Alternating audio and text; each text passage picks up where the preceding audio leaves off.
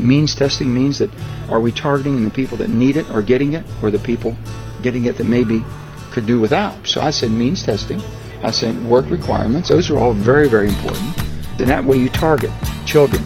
Target children with work requirements? Well, I don't know why I came here tonight. What are you talking about, Joe Manchin? Something ain't right. No, it ain't. I'm so scared in case I fall off my chair. And I'm wondering how I'll get down the stairs. Clowns to the left of me, jokers to the right. Here I am, stuck in the middle with you. Here I am. From Pacifica Radio in Los Angeles, this is the BradCast as heard on KPFK 90.7 FM in LA. Also in Red Bluff and Redding, California on KFOI, Round Mountains KKRN, and Eureka's KGOE. Up in Oregon on the Central Coast on KYAQ, Cottage Grove's KSO, and Eugene's KEPW. Lancaster, Pennsylvania's WLRI, Maui, Hawaii's KAKU. Columbus, Ohio's WGRN, Palinville, New York's WLPP, Rochester, New York's WRFZ, down in New Orleans on WHIV, out in Gallup, New Mexico on KNIZ, Concord, New Hampshire's WNHN, Fayetteville, Arkansas's KPSQ, in Seattle on KODX, Janesville, Wisconsin's WADR, and Minneapolis, St. Paul's AM 950 KTNF. We also stream coast to coast and around the globe every day on the internets.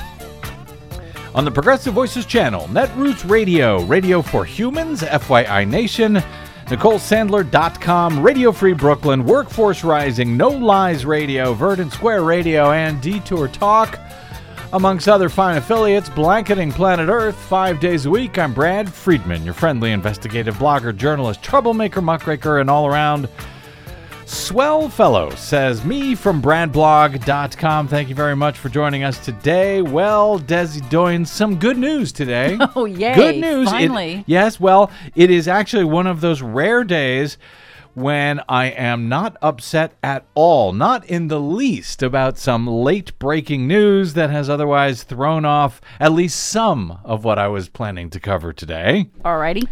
And may actually give me a bit more time to discuss what I actually wanted to talk about with my guest, rather than this idiocy, which maybe is behind us now. I've been saying for several weeks, I do not know how this Republican legislative and economic terrorism ends when it comes to their filibuster of Democratic Party attempts to raise the debt ceiling in Congress, the ability for the U.S. to borrow money to pay our bills on stuff that we have already spent, including the $8 trillion that the Republicans approved spending over the past 4 years under Donald Trump.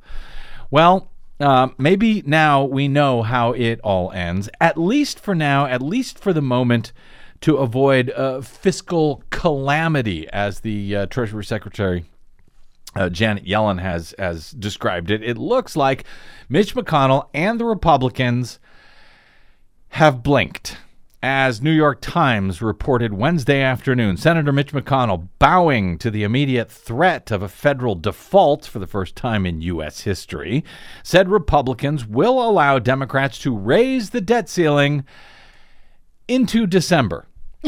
But he refused to lift his blockade of a long-term increase in the government's borrowing limit. Well, good enough, Mitch. I'll take it.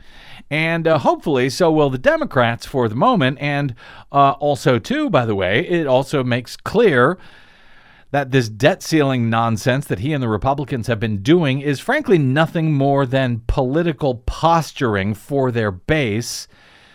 And hopefully it means the Democrats can ignore similar economic terrorism from the GOP caucus regarding the good faith and credit of the U.S. dollar in the future. Because, yes, as I see it, Mitch McConnell and the Republicans blinked, even if they're only doing it for 2 months, even if there are some conditions attached here. Clearly, the Republicans understand how unbelievably devastating and unprecedented and stupid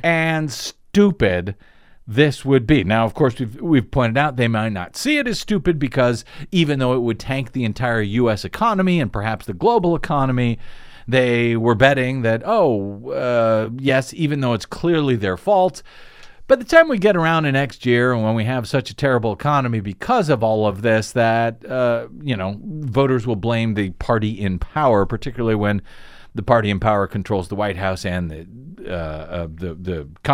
Senate and the House of Representatives. Yeah, they're betting that the public will not understand the nuance of the fact that the Republicans were filibustering the vote to proceed to raise the debt ceiling. Democrats were saying, we'll raise it, let us do it, get out of the way, but Republicans filibustered that. Yeah, and by the way, that might be a good bet that we would get to 2022, and there's so much right-wing misinformation out there right now about all of this that, a year later, it's the Democrats' fault, and voters would buy it.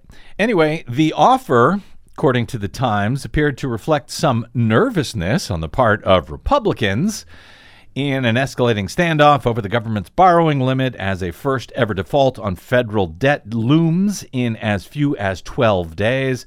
McConnell has led his party's refusal to allow Democrats to even take up legislation to lift the cap on their own, instead demanding that they employ a complicated and time-consuming budget maneuver called reconciliation to do so. In a statement on Wednesday, McConnell said Republicans would, quote, allow Democrats to use normal procedures to pass an emergency debt limit extension at a fixed dollar amount to cover current spending levels into December.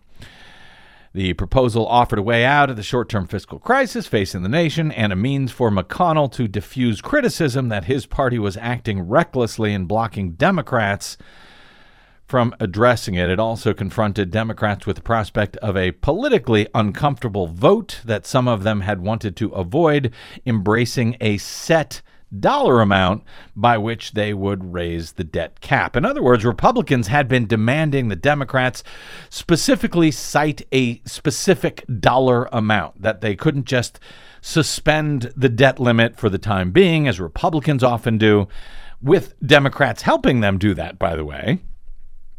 At least when Republicans hold the majorities in Congress and when there is a Republican in the White House. They want Democrats to lift the ceiling by, however many trillions of dollars is needed to pay for all of the stuff that Republicans have already voted to spend, so that they can then mislead their duped supporters that, Democrats raised the debt by whatever trillions of dollars, even though Democrats didn't raise the debt. Republicans did that themselves when they approved, for example, adding some $8 trillion to the debt under Donald Trump, or when they gave $2 trillion to the wealthy and corporations and tax breaks back in 2017. The only thing that the Democrats are doing now would be giving approval to the U.S. Treasury Department to borrow the money that would be needed to pay for all of that previous spending. But you know what? The Republicans are going to go ahead and lie, as we said, about whatever the Democrats do. So be it. Save the economy from GOP terrorism and move on to real legislative action that the American people will feel, like the proposed $3.5 trillion Build Back Better program that, even at $3.5 trillion, is fully paid for, with a tiny increase on taxes to the rich. And yes, even the unpaid for smaller infrastructure bill that Republicans are just fine with, even though it increases the national debt, we can move forward with passing that as well. McConnell may be showing concern, the Times reports, about other Democratic Party and yes, by the way, small d Democratic alternatives, such as carving out an exception to the filibuster rule, which effectively requires 60 votes to move forward with most legislation. It has been done before for judicial and executive branch nominees, including Supreme Court nominees.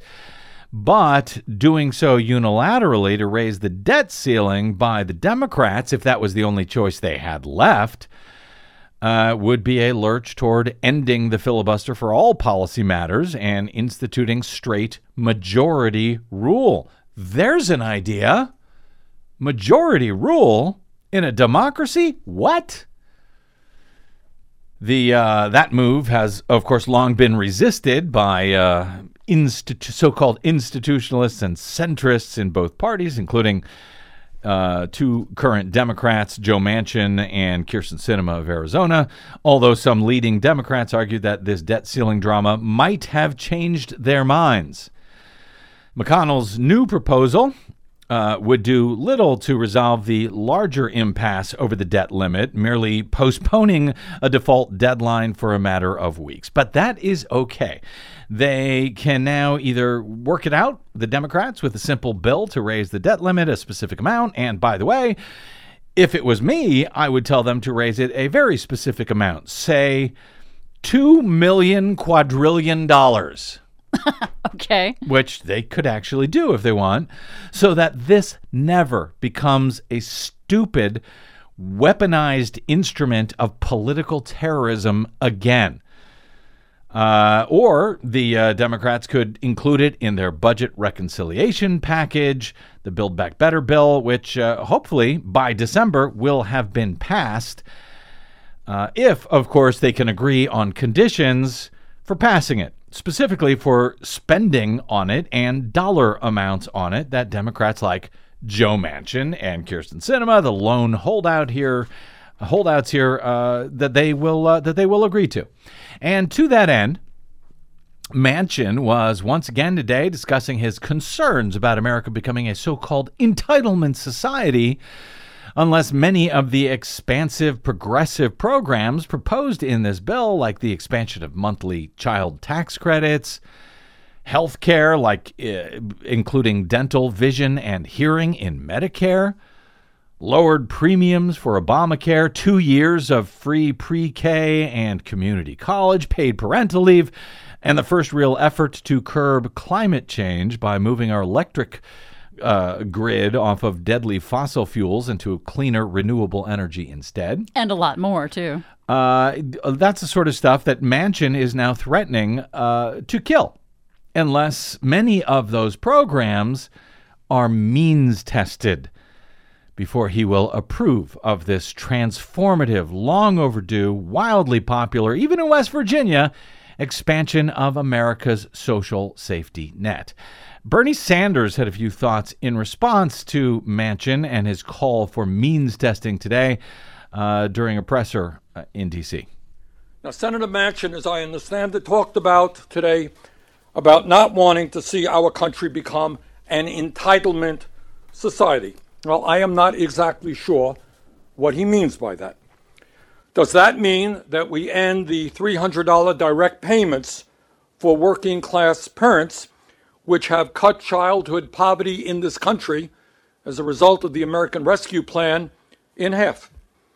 Is protecting working families and cutting childhood poverty an entitlement?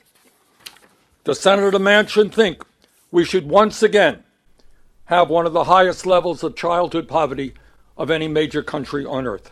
Why, yes, he does, actually. I believe he would have no problem with that. He won't say it in so many words, but that's what means testing does. So I don't know, because he sure is making it difficult right now for Democrats to try and help all Americans, particularly by his demands that these programs be means tested. But what exactly does means testing actually mean, and why are Democrats like Manchin so insistent on it? Let's take a quick break here, and we will be joined for some help on that matter by the great Will Bunch to discuss all of that as he does in his latest weekly newsletter for the Philadelphia Inquirer. That is straight ahead. Will Bunch is here on the BradCast. I'm Brad Friedman.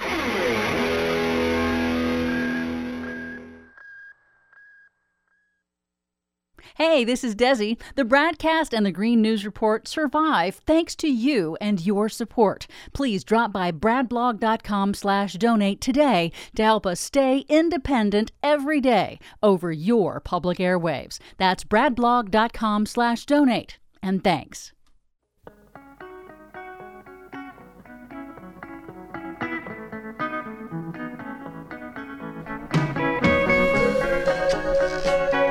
Give me shelter.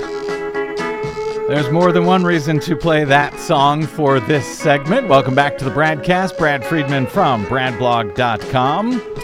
So, Democrats are now in an internecine fight over the price tag for some dumb reason of their proposed $3.5 trillion expansion of health care, child care, education, and climate change. Those efforts known as the Build Back Better Act to be passed via the reconciliation process in the U.S. Senate that requires no Republicans, allows Democrats to avoid the filibuster so long as they all 50 senators who caucus with the Democrats vote in favor of it. Now, while $3.5 trillion might sound like a lot of money, it's actually spending over the next 10 years. So at $3.5 trillion, that's only $350 billion in new spending per year. In fact, on some days, some single days, the Department of Treasury takes in from tax revenue as much as $300 billion on one single day. So $350 billion a year for the federal government is actually not all that much, considering the 30 or 40 years or so of priorities for the American people that are currently jammed into this Build Back Better Act after decades of populist, progressive policies have been pushed to the sidelines by the moneyed D.C. elites. Now, largely, the entirety of the Democratic caucus in both chambers of Congress and in the White House are on board with these progressive priorities, all of which are actually paid for in the Build Back Better Act by small increases on the taxes of the wealthy and corporations, small enough that the increases do not even actually restore the higher tax level that the rich and the corporations were paying before the 2017 Donald Trump GOP tax cuts that added nearly $2 trillion to the U.S. deficit. Even now, the smaller bipartisan infrastructure bill that corporatist Democrats like Joe Manchin and Kyrsten Sinema helped negotiate with Republicans, that bill does not actually pay for itself. That Manchin and Sinema bill actually adds to the deficit, unlike the Build Back Better Act. Nonetheless, thanks almost entirely to Manchin and Sinema, the president, who, again, along with the leaders of the House and the Senate, supports the progressive faction in Congress for the first time in maybe forever. The president has told the Democrats they're going to have to lower the price tag to accommodate the demands of Manchin and Sinema in order to get any of this transformative stuff passed into law. Now, there are several different ways to lower the overall price tag, that $3.5 trillion 10-year price tag. You can lop off any number of programs, of the many progressive programs that you had hoped to include in the package. That's one way. You can keep all of the programs in, but spend less on each of them by underfunding them, in other words. You can shorten the length of years that the programs will be funded by this bill, allowing them to invest in all of those programs, but for a shorter time. That's my preferred method of dealing with this sort of pointless demand from Manchin and Sinema. And then there's Joe Manchin's method. Means testing many of these programs. Yes, he also appears to be gunning for outright killing a number of the critical climate components entirely because he's a fossil fuel guy whose family makes millions from the industry each year. But the memo that Joe Manchin gave to Chuck Schumer in late July outlining his $1.5 trillion top line, at least to begin negotiations on Build Back Better, also included a number of other restrictions on the legislation, including what he described as, quote, spending conditions for the various family and health-related items in the bill. Specifically, he cited that family and health spending must be, quote, needs-based with means testing guardrails. With the senator who has personally benefited immensely from years of government subsidies, yes, government handouts, entitlements, if you will, for the coal and gas industry, telling reporters separately that he wants to make sure that we don't become an entitlement society. I'm just not, so you know. I cannot accept our economy or basically our society moving towards an entitlement mentality, that you're entitled. Okay, I'm more of a rewarding because I can help those who really need help if those who can help themselves do so. Whatever, Joe. What exactly is means testing anyway? And why do so many progressives, like the Philadelphia Inquirer's longtime columnist Will Bunch, regard the phrase, as he described it in his latest newsletter, as two dirty words for America's middle class and the two most insidious and abused words in American politics? Joining us now to explain the tricks and traps behind the dirty words of means testing for federal programs is our old friend Will Bunch, longtime national columnist for the Philadelphia Inquirer and Philadelphia Daily News, where he was and is much beloved for his long-running Attitude blog. He's also authored 3 full-length books, 3 Amazon Kindle single books, including 2015's The Burn Identity, a search for Bernie Sanders, and The New American Dream. Oh, Will Bunch, welcome back to the BradCast, amigo. Hey, Brad. Hey, thanks so much for having me. I really appreciate it. The pleasure is ours. Will, I've got lots to talk to you about, more than we likely have time for, but most importantly here, before we get to means testing, you were in Pittsburgh this week for the Rolling Stones concert at Heinz Field. What? How was that? I was wondering if you were playing "Gimme Shelter," which was their one of their 2 encore songs, by the way, which was just awesome. And nice. the woman, and I wasn't familiar.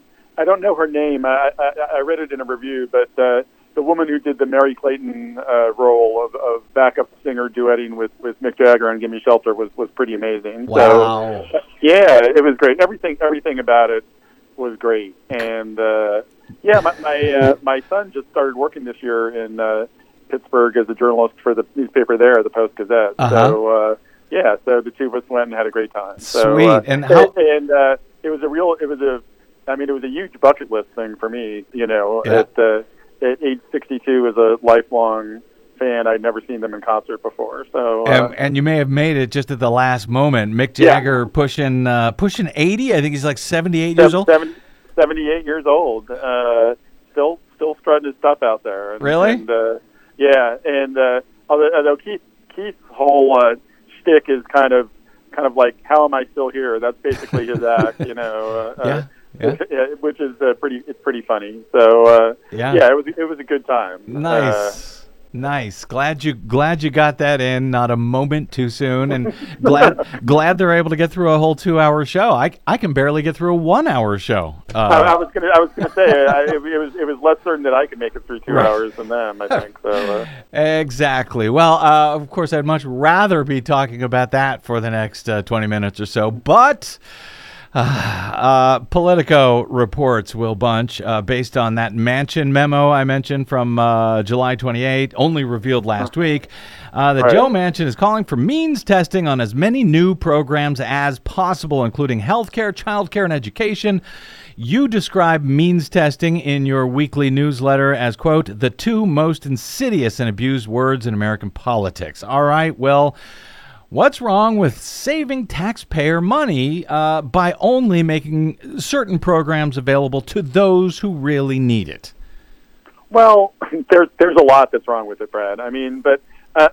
First of all, let's start with this, which is, if you look at what types of government programs are currently means tested and which ones aren't, you know, they certainly go out of their way to target certain programs that often inaccurately, because many perceptions in politics and government are inaccurate, but they're often perceived to be programs that are aiding Black and Brown Americans in particular. So programs like food stamps or SNAP and programs like the Earned Income Tax Credit for lower income families, these are all means tested programs. Whereas Medicare obviously is a classic example of a program that's not means tested, which is why you have these white Tea Party style older people saying, you know, get the government's hands off my Medicare, or whatever, you know, whatever. Well, you raise a good point. Well, if Medicare is not means tested, why? And not that we want it to be, but why do we not see guys like Joe Manchin saying, "Hey, yeah, we've got a means test Medicare"? Well, that would be hugely unpopular with his voters back in West Virginia. I mean that's another element here. I mean, for Joe Manchin, calling for means testing and this rant that you played about the entitlement society. Mm-hmm. I mean, that's just perfect for him on every level, because on one hand, politically, he certainly does have part of his electorate in West Virginia who is obsessed with this idea that government aid is going to people who don't deserve it, in their opinion. You know, whether it's non-white people or people in their hometowns who they think are on drugs or whatever. They're convinced that only the undeserving or cheaters are benefiting from these programs. So politically, it helps Manchin with those voters. But the reality is, what you're really doing is you're reducing the size of the programs. So you're reducing the amount of money that needs to be raised to pay for the programs, and which means you're reducing the amount that taxes would be increased on these wealthy people and on these corporations who happen to be Joe Manchin's patrons. I mean, he's hugely supported by the U.S. Chamber of Commerce crowd. I don't think there's any Democrat in the Senate who's more tied into different lobbyists. The ExxonMobil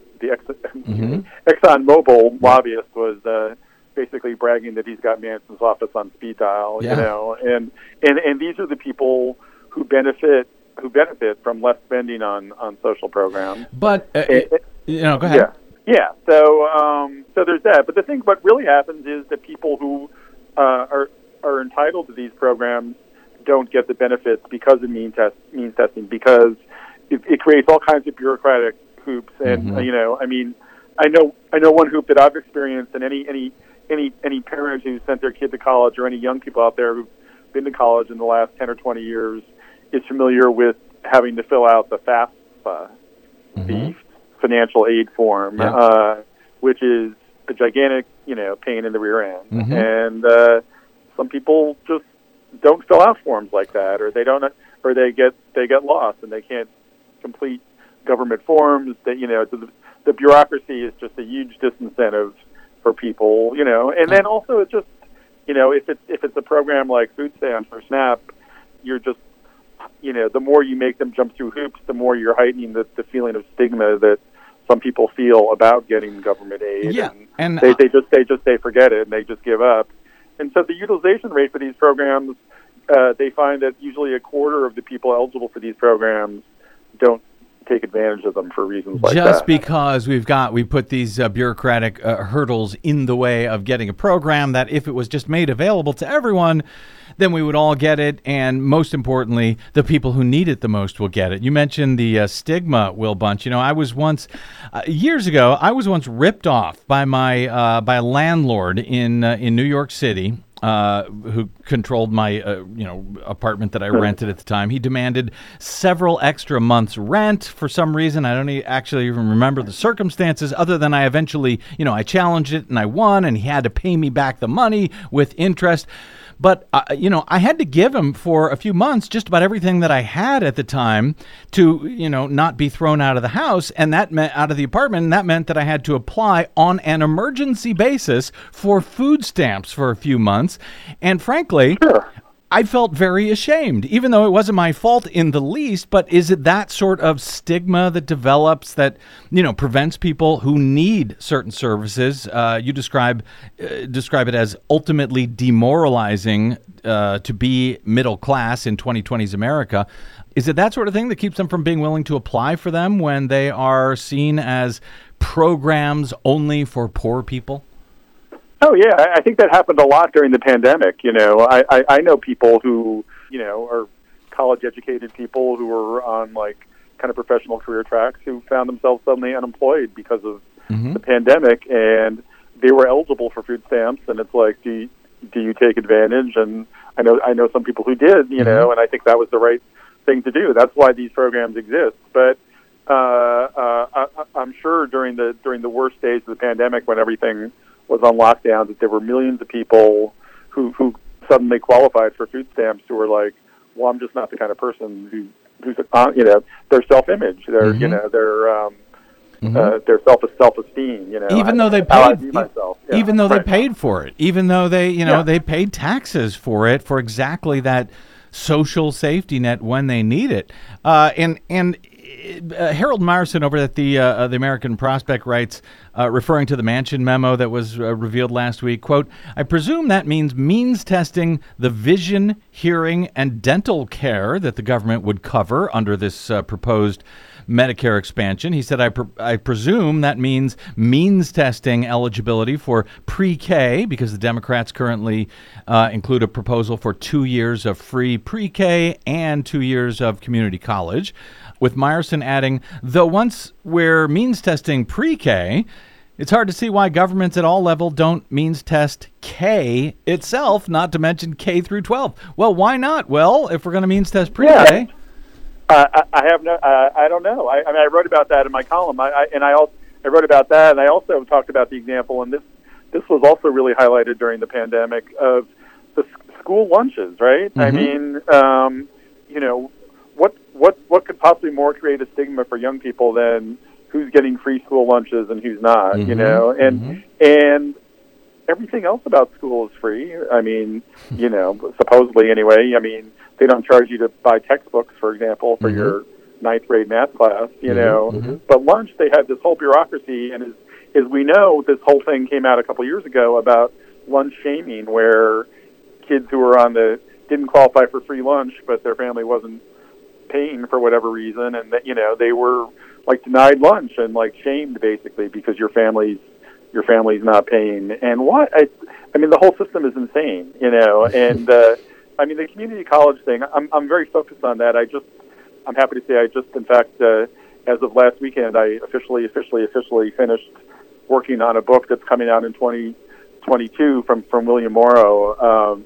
I can tell you the title, although it's not 100% cited, but basically the book is about the role that college and higher education played in causing our great political divide in this country. And, it's really, I mean, I learned a lot researching the book. It's really interesting. So I'm very focused on higher education issues, and the idea, and they're particularly talking about means testing for community college, right? Biden's plan would finance making community college free for everybody, which, when you think about it, just makes sense. I mean, this was recommended by a presidential commission under Harry Truman in 1947. Yes, that just like K-12 is free, the first 2 years of education after that should also be free. This idea has been around for 75 years, and, we can't get it together. And, like, with means testing, you're going to have the same thing. People are going to be, not able to deal with the bureaucracy, and deserving people aren't going to fill out the forms or get admitted. And,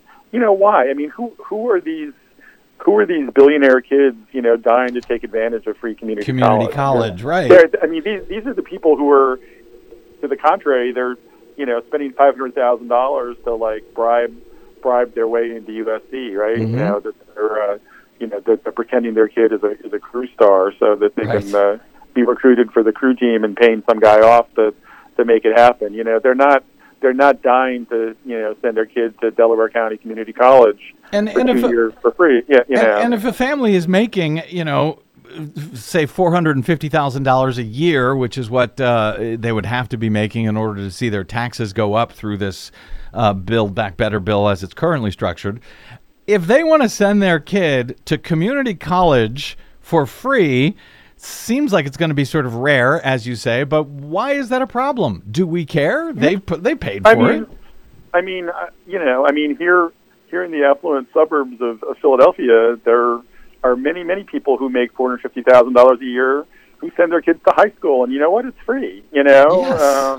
It's just why is it okay for 12th grade, but it's not okay for 13th and 14th grade? It's just ridiculous. And right. So but the point I try and make in the column, or one of the points I try and make, is, let's just focus what's really going on here. They're really trying to squeeze every dollar to not go to middle class and working class families, and all those dollars that they squeeze, they throw into bigger tax cuts for billionaires or for corporations. Yeah, and there's no debate about means testing for those tax cuts. It doesn't seem to me.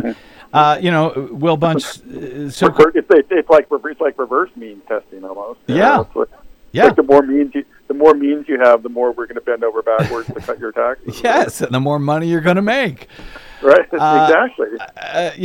So-called moderate Democratic Senator Tim Kaine of Virginia, he recently told Business Insider, as you note in your column, that he believes the concept of 2 years of tuition-free public community college can survive the current impasse over Biden's plan, but only if the program is means-tested. Now, to be fair, I can't tell if that's because he wants it to be means-tested or if he's sort of conceding to folks like Manchin to say that's what they're going to have to do. But I understand why Republicans like to impose means testing, largely, in my opinion, because it's then easier to kill those programs. They can be marginalized as giveaways, so-called entitlements to poor people.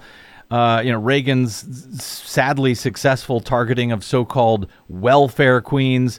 And then it makes it easier to gut and kill those programs. But why would a Democrat, even a Joe Manchin, fall for it? I mean, is there any good that actually comes out of it?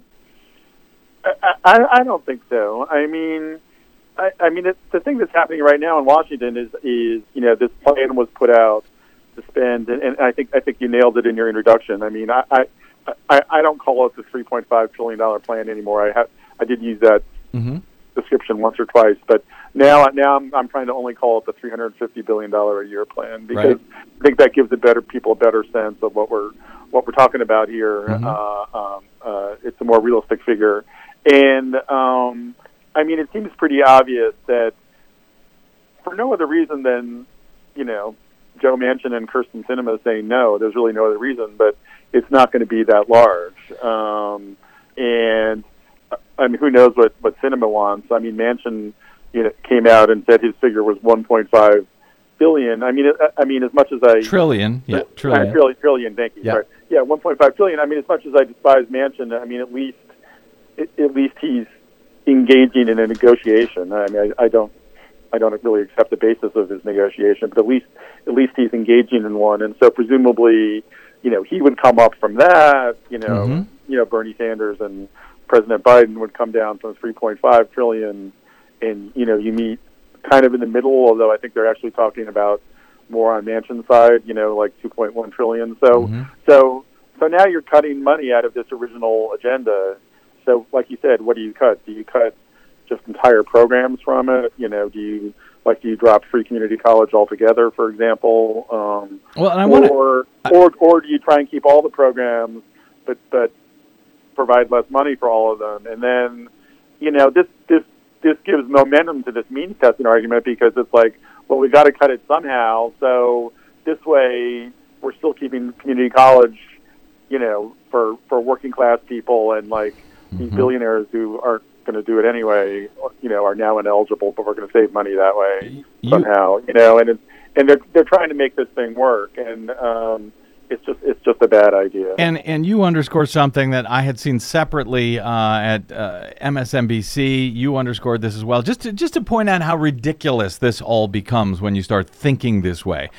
A proposed instant tax credit when you buy an electric car, that's included in the Democrats' plan as one of their big initiatives to fight climate change. But as MSNBC reported this week, there might be an income cap for that too, even though the whole point is to get as many people as humanly possible to switch from fossil-fueled power vehicles.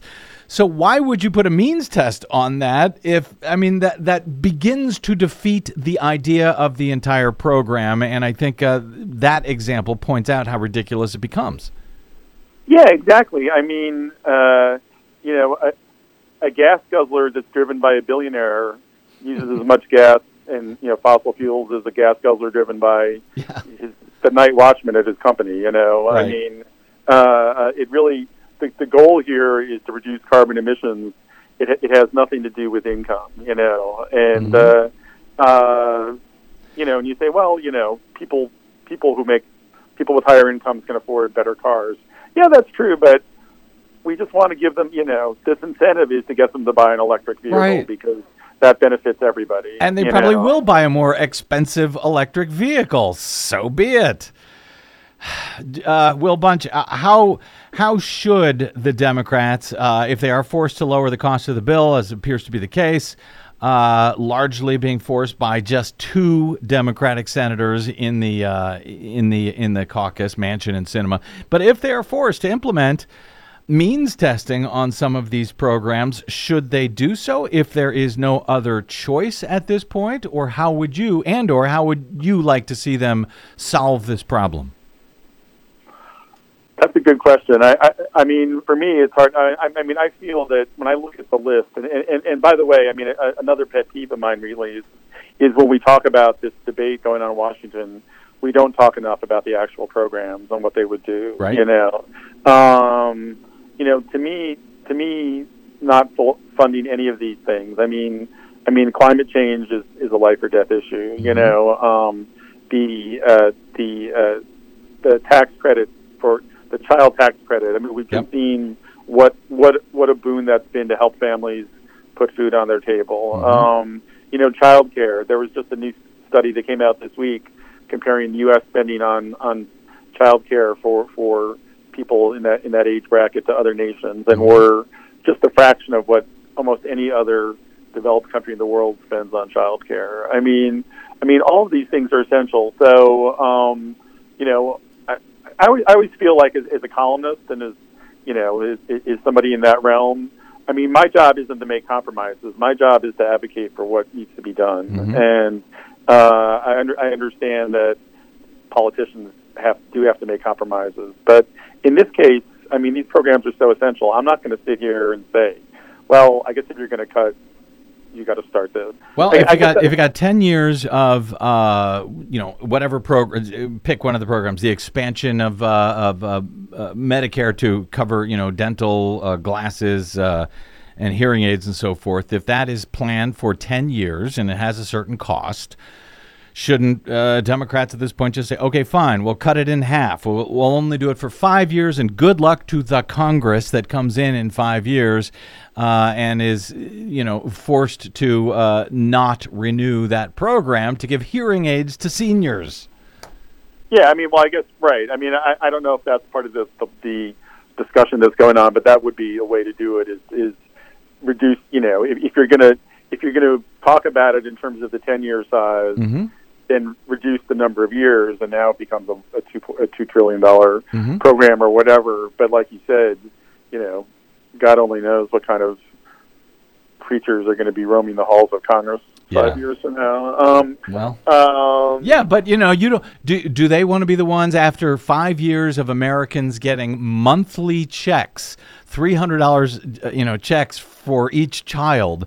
Do they want to be the one that says, "Oh, sorry, all of America, you no longer get this $300 check each month"? Yeah, but I mean, they already put themselves in that situation this past year, right? By authorizing the program as part mm-hmm. of the COVID relief package, right?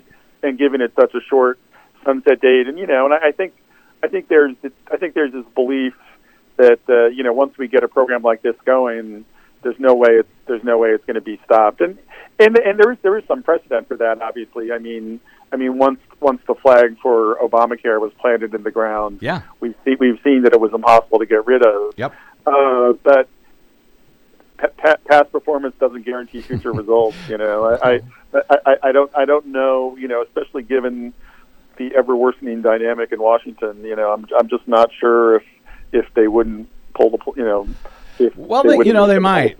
Yeah. But if the other side is not getting this through at all, or in some cases having to means test, I don't know. I'd rather just lop the years off enough from all of the programs to be able to fully fund them, but just not for as long. And I think I agree with you, Brad. I think if that's an option, I would rather see that because like I said, the idea of spending less on climate change or the idea of mm-hmm. not moving forward on child care is just heartbreaking to think about. And at least doing it the way the 5-year plan or whatever, it's a bit of a Hail Mary, but we'll see. Hopefully, I mean, in theory, voters will like these programs. They'll mm-hmm. Feel better about Democrats. So 2022 is just going to be a tough year for Democrats because of a lot of things that are beyond their control, unfortunately. But maybe 2024, 2026, people will say, hey, you know what, we like getting child care. Yes.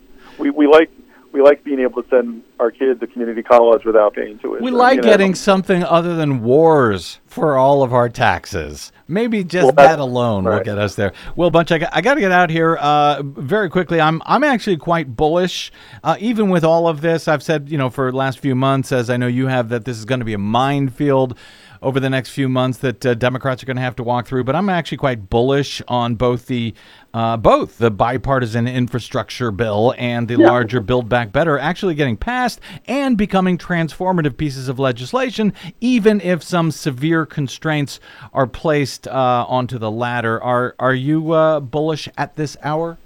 Yeah, I absolutely am. And, the fact that we're having this debate, this is a debate we weren't having 2 years ago about whether it's $200 billion a year or $350 billion a year. Mm-hmm. The option 2 years ago was $0 a year. So it's better to be having this conversation than the other one. And when you add up, the 1.9 trillion COVID relief plan, $1 billion for infrastructure, or it's not all new money, but whatever, hundreds of billions for infrastructure. And even if this plan is 2.2 trillion instead of 3.5 trillion, when you add that all up, when he was talking about $6 trillion in new programs at the start of his term, no one thought he would probably get all of that, and he wouldn't be getting all of that, but he'd be getting a lot of it. So a trillion here, a trillion there. Eventually, you're talking about real money, right? There you go. Will Bunch is the longtime national columnist at the Philadelphia Inquirer. You can find his work at Inquirer.com, and you can sign up for his weekly newsletter at Inquirer.com/bunch. You should sign up for it, and you can also follow him on the Twitters at Will_Bunch. Always a delight and an honor to speak with you, Will. Thanks for taking some time out for us today, my friend.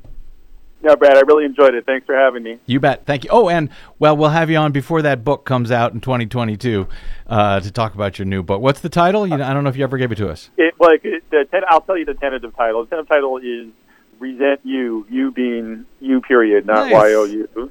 How college broke the American dream and divided the nation, and how to fix it. Nice. We will look forward to that.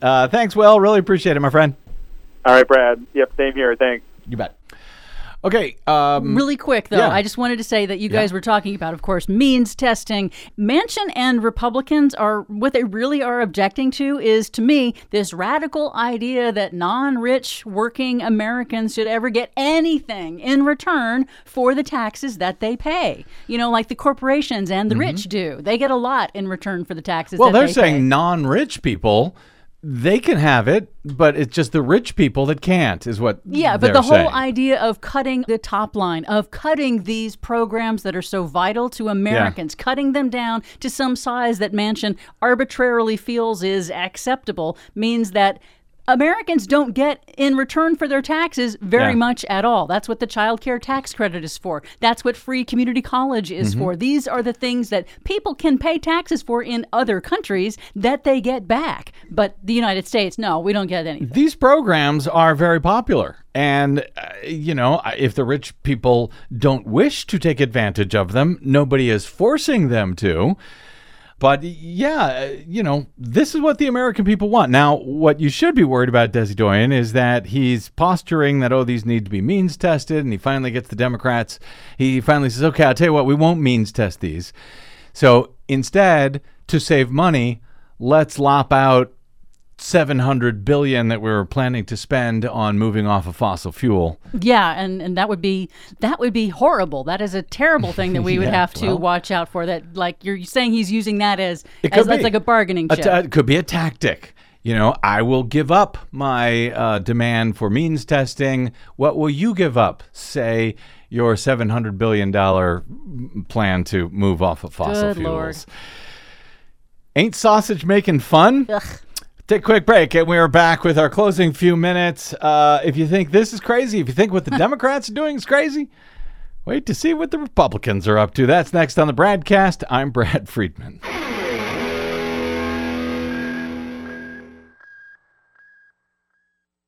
Hey, this is Brad. If you haven't noticed by now, it's no easy feat finding facts, real facts, not alternative facts, over your public airwaves.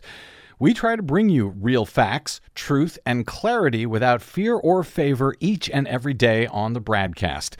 But we need your help to do it, and that help is needed more now than ever. Please stop by bradblog.com/donate today. That's bradblog.com/donate. And thanks.